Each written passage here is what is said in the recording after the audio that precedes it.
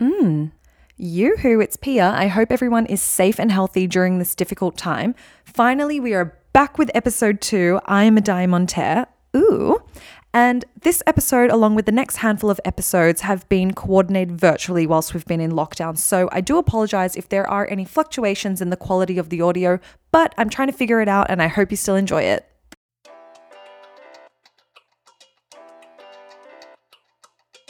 So I wanted to create something that allowed women to put on my jewelry and feel that a sense of armor came over them and they felt a little bit more confident.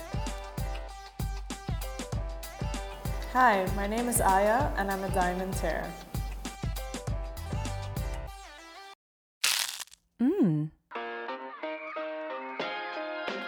I'm Pia Rose. You're listening to Get That Bread, a show highlighting a variety of occupations, exploring what's involved, and identifying the skills that are necessary for success.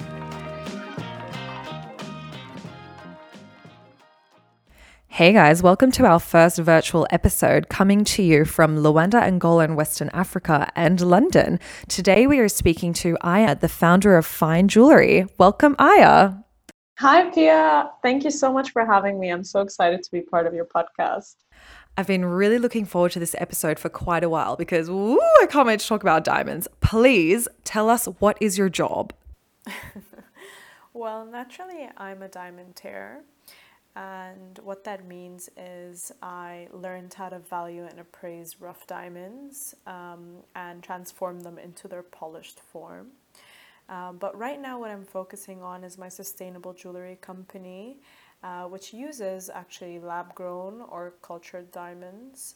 And we focus on using other sustainable and ethically sourced materials in order to improve the state of our environment, as well as positively impact our communities.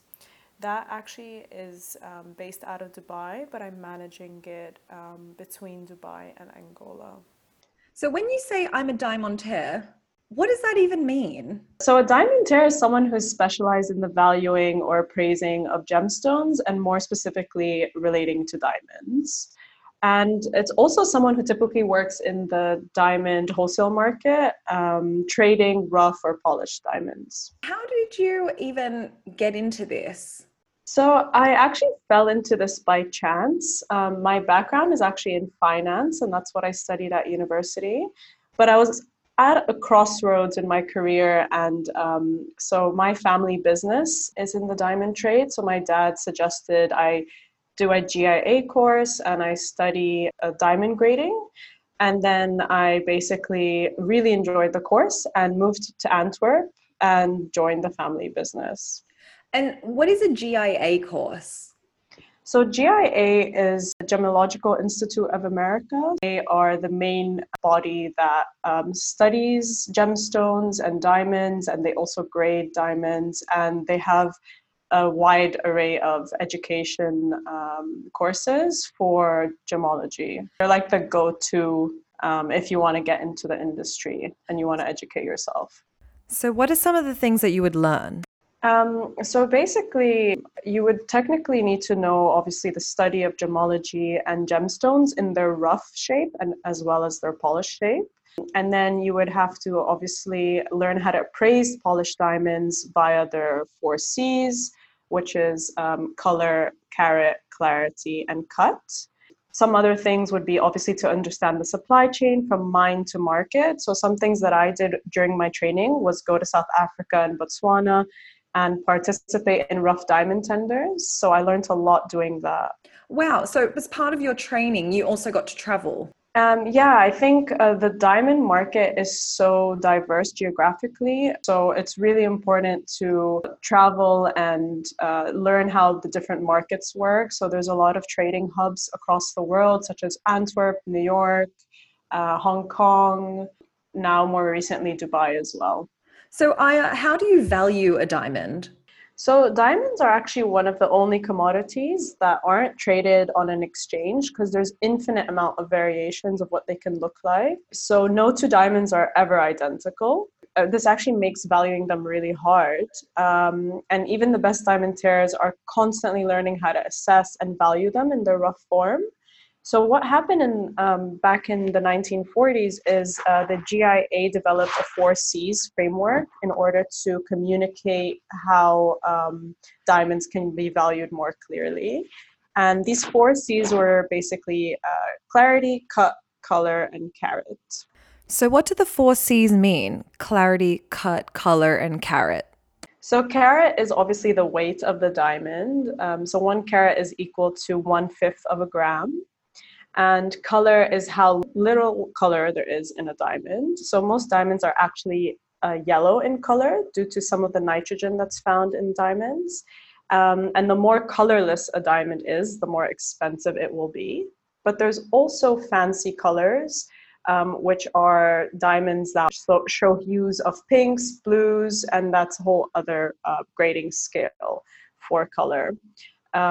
Clarity is obviously the amount of inclusions there are in a diamond or flaws. Diamond cut is actually how well a diamond is cut and polished, which also includes how well proportioned the stone is. So, poorly cut diamonds will actually look quite dull and have less brilliance. And cut can also mean diamond shape. So there's fancy shapes such as pears, ovals, marquise. So, considering these four aspects, the bigger the diamond doesn't necessarily mean the better the diamond. Yeah, exactly. So you can basically have a really big diamond with poor cut or weaker clarity, but it really just depends on what the consumer is looking for. So obviously, you can look at a big diamond with weaker factors of the four C's. And how is a diamond formed? So a diamond is made of one essential element, which is carbon. And these carbon atoms have been exposed to extreme temperatures and pressures that give it the crystal structure it has that makes it a diamond.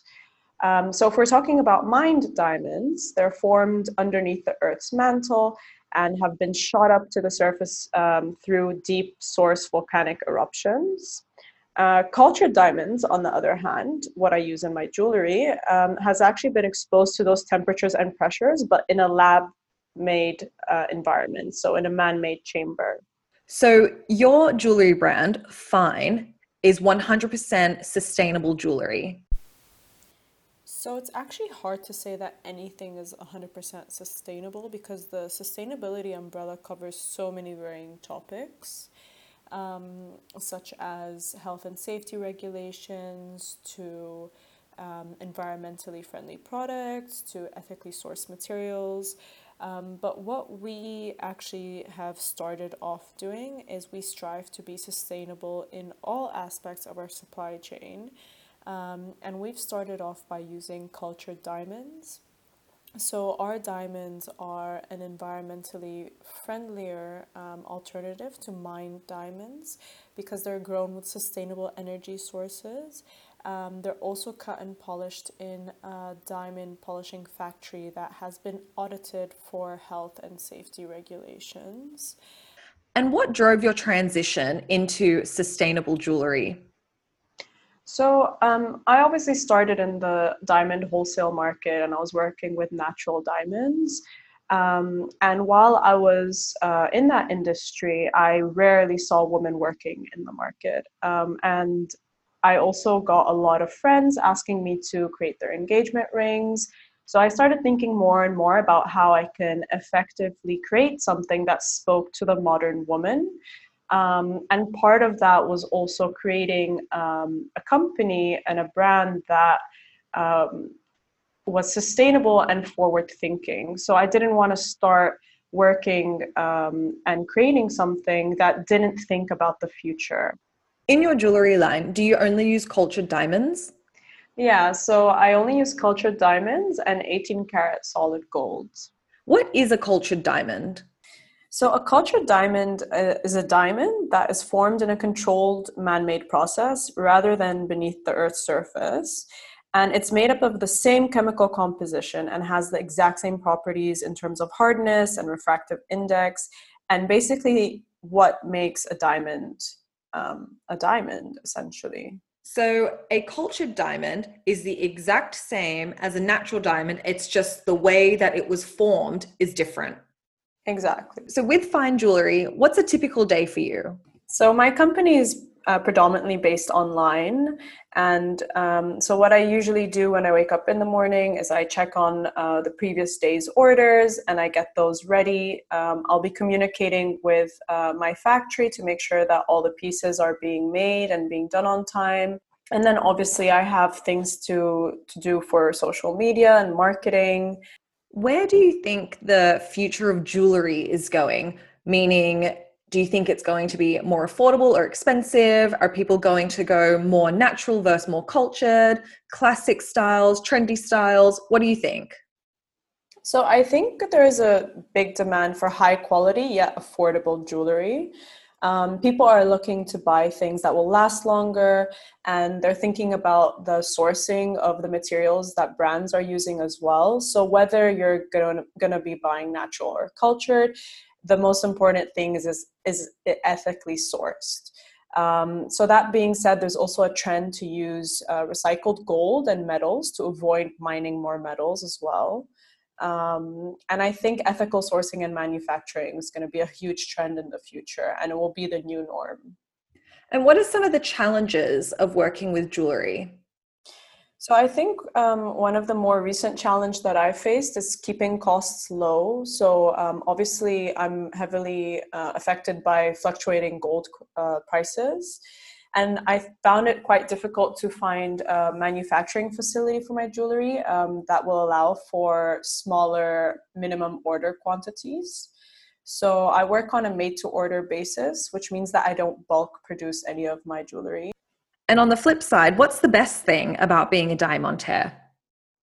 So what I've actually found is most of my jewelry has been bought as a gift for someone. So whether it's a birthday gift or celebrating a milestone in someone's life, you're essentially part of a beautiful process that can make clients feel really special. And I think that's really warming to see. The designs in your line are very feminine and super gorgeous. What inspired your designs?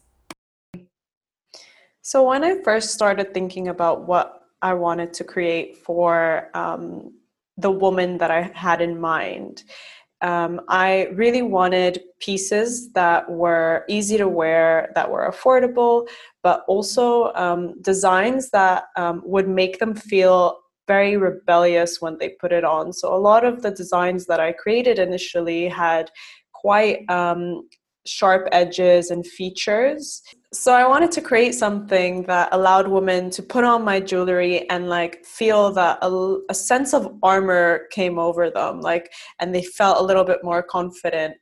And here's the $1,000,000 question. Why are diamonds so expensive? Well, natural diamonds have a very complex supply chain. So multiple agents usually transact with the stones before they reach your typical ring or jewelry piece. So typically the journey starts obviously with the mining company, who then would probably sell it to a rough diamond trader, who then sells it to the manufacturer or polisher of the diamond. And then the manufacturer then sells it on to polished traders or jewelers. So there's so many steps in between the supply chain, and everyone's putting on their own margin. So by the time it does end up in your typical retail store, it is quite expensive. I mean, because they're not expensive because they're rare. Like, that's a false conception. Because some diamonds are rare. Like, it depends on the size and it depends on the colors. And It's not like a blanket thing. yeah, it's not like a black or white thing. And lastly, do you have any advice for someone who's looking to become a diamantaire?